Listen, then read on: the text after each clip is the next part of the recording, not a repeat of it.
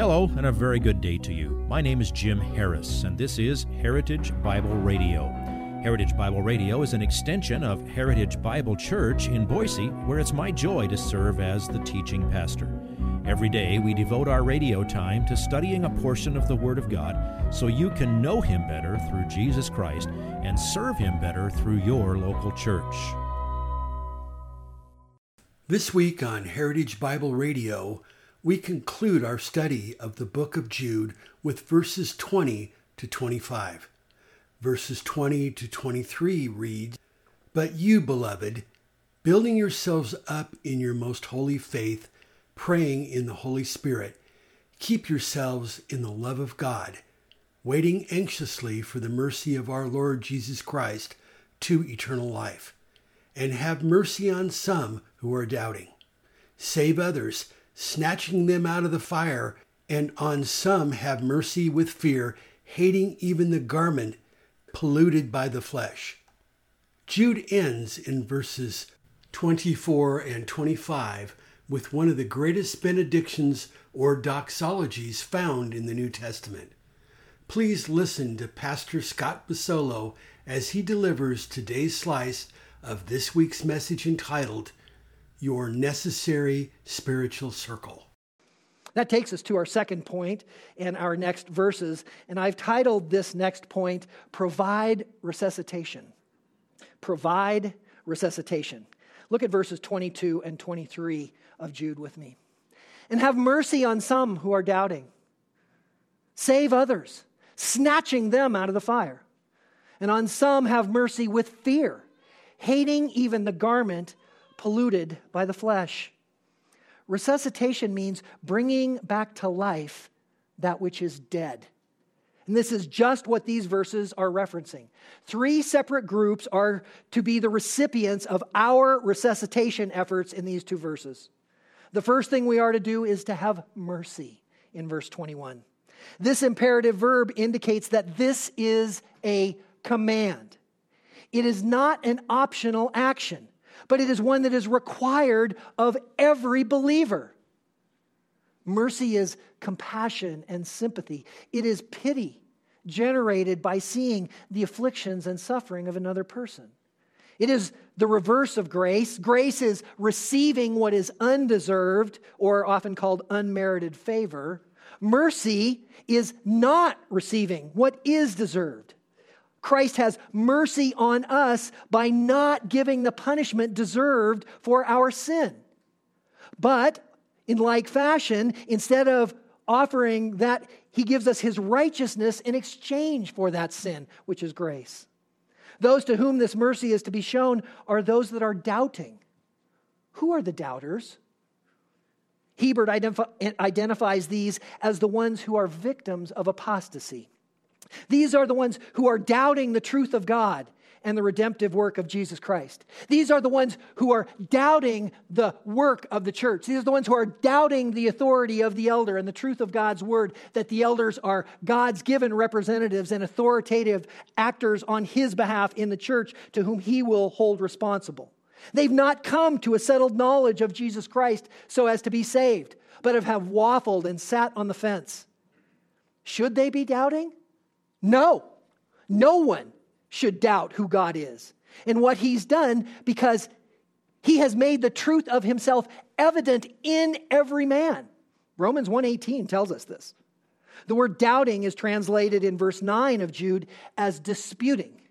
And a strong argument could be made hermeneutically to use the same term here, to have mercy on some who are disputing. The meaning of our assignment is unchanged, but a greater emphasis is placed upon their contrary perspective, and thus increases our responsibility in the command to show mercy.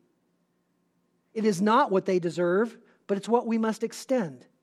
That is to recognize the desperate condition of their plight and to extend care to them. It's not accidental that this command immediately follows the statement in verse 21, showing the immeasurable mercy of receiving eternal life in Christ Jesus. Oh, I don't want to show mercy. Well, what have you been given? Most glorious mercy of all time in eternal life in Christ.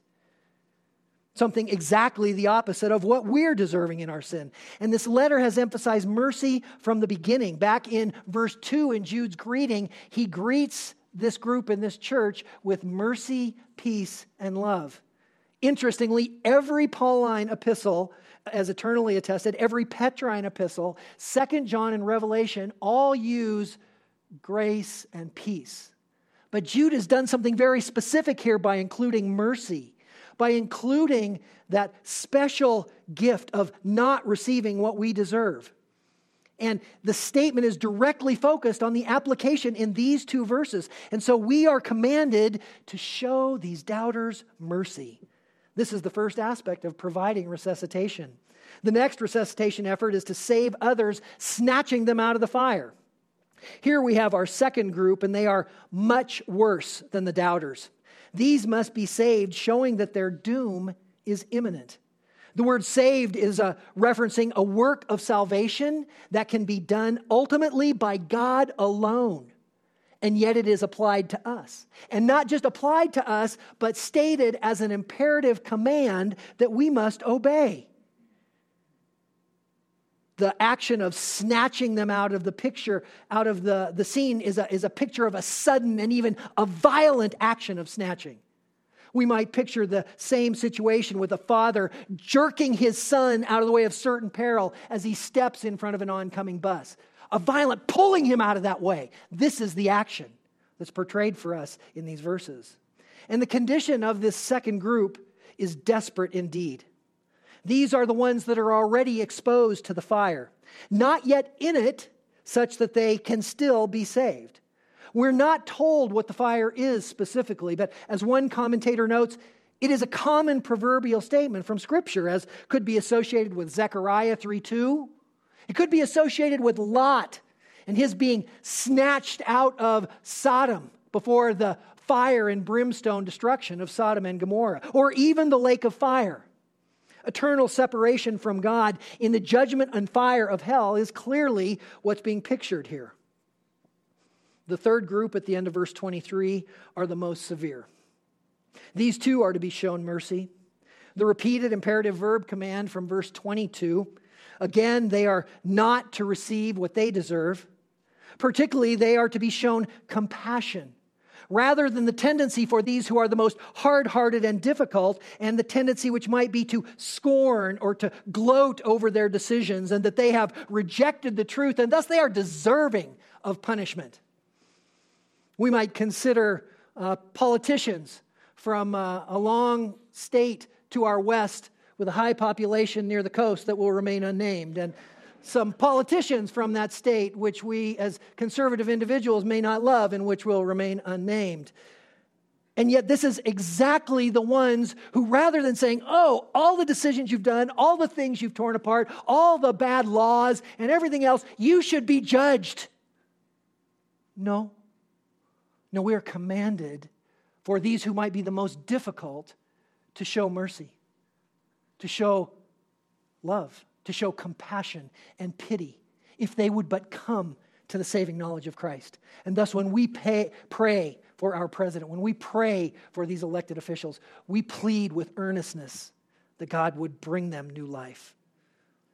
And with that, we're again drawn to verse 20, and the mercy which each believer is shown as opposed to the punishment which we all deserve. However, this mercy is to be exercised with fear. The reason for the fear is what occurs in the remainder of the verse, namely because of their garments polluted by the flesh, which are to be hated. Very interesting construction and often misunderstood. The word garment is something that is often translated as tunic, and it is the seamless inner garment that is worn against the skin in the ancient world. The pollution or the staining is conveyed to us via a perfect verb, which is showing us that this is a past tense action that is ongoing, and thus it is an irremovable stain that is upon this garment. The defiled garments here are a picture of sin's effect upon the very body and soul of the individual. The phrases used are of some of the most graphic conceivable in the Scriptures. And we see similar phrases in the book of Isaiah, in Isaiah 64:6, regarding our righteous deeds as filthy rags. And were we to wear such garments, were they to be adjacent to our flesh, that rottenness would begin to penetrate and permeate our flesh. And this is the picture that's being conveyed for us here. James 3:6 is the only other place in Scripture that this word occurs, and it conveys the same idea, where James says, "And the tongue is a fire, the very world of iniquity. The tongue is set among our members as that which defiles the entire body, and sets on fire the course of our life, and is set on fire by hell." Those words that we speak, and like, where do they come from? How can such things come out of my mouth? One whom Christ has saved and delivered, and whom the old things have passed away, and behold, all things become new. And yet this comes out. This defilement. The fear to be exercised with mercy is caused by hating of the condition of the polluted garments. This is very important to understand. And it's indicating for us that it is not a malicious or antagonistic attitude towards the individual, but rather an aversion and a loathing of the condition of sin. Thus, the hatred is towards the sin and not towards the one sinning. This is such an important recognition, because these lines become blurred for us. And we see that one is openly sinning and living contrary to God and mocking all that we believe. And we begin to translate the hate that is supposed to be on the sin to the individual. And that's not right. That's not how we must live. Thus, the hatred is again towards the sin and not the one sinning. And such an important recognition. These individuals are enslaved to sin, just as every man was before salvation, and thus must be shown mercy. If you would like this message on compact disc, let me know and we'll send it to you. You'll receive the entire message, not just the portion on today's program. You can order by phone at 353-4036 or by writing to us at 7071 West Emerald, Boise, Idaho, 83704, or on the internet at hbc-boise.org. Heritage Bible Radio needs your prayers and your financial support. Once again, you can reach us online at hbc-boise.org or by telephone at 353-4036 or by writing to us at 7071 West Emerald, Boise, Idaho, 83704.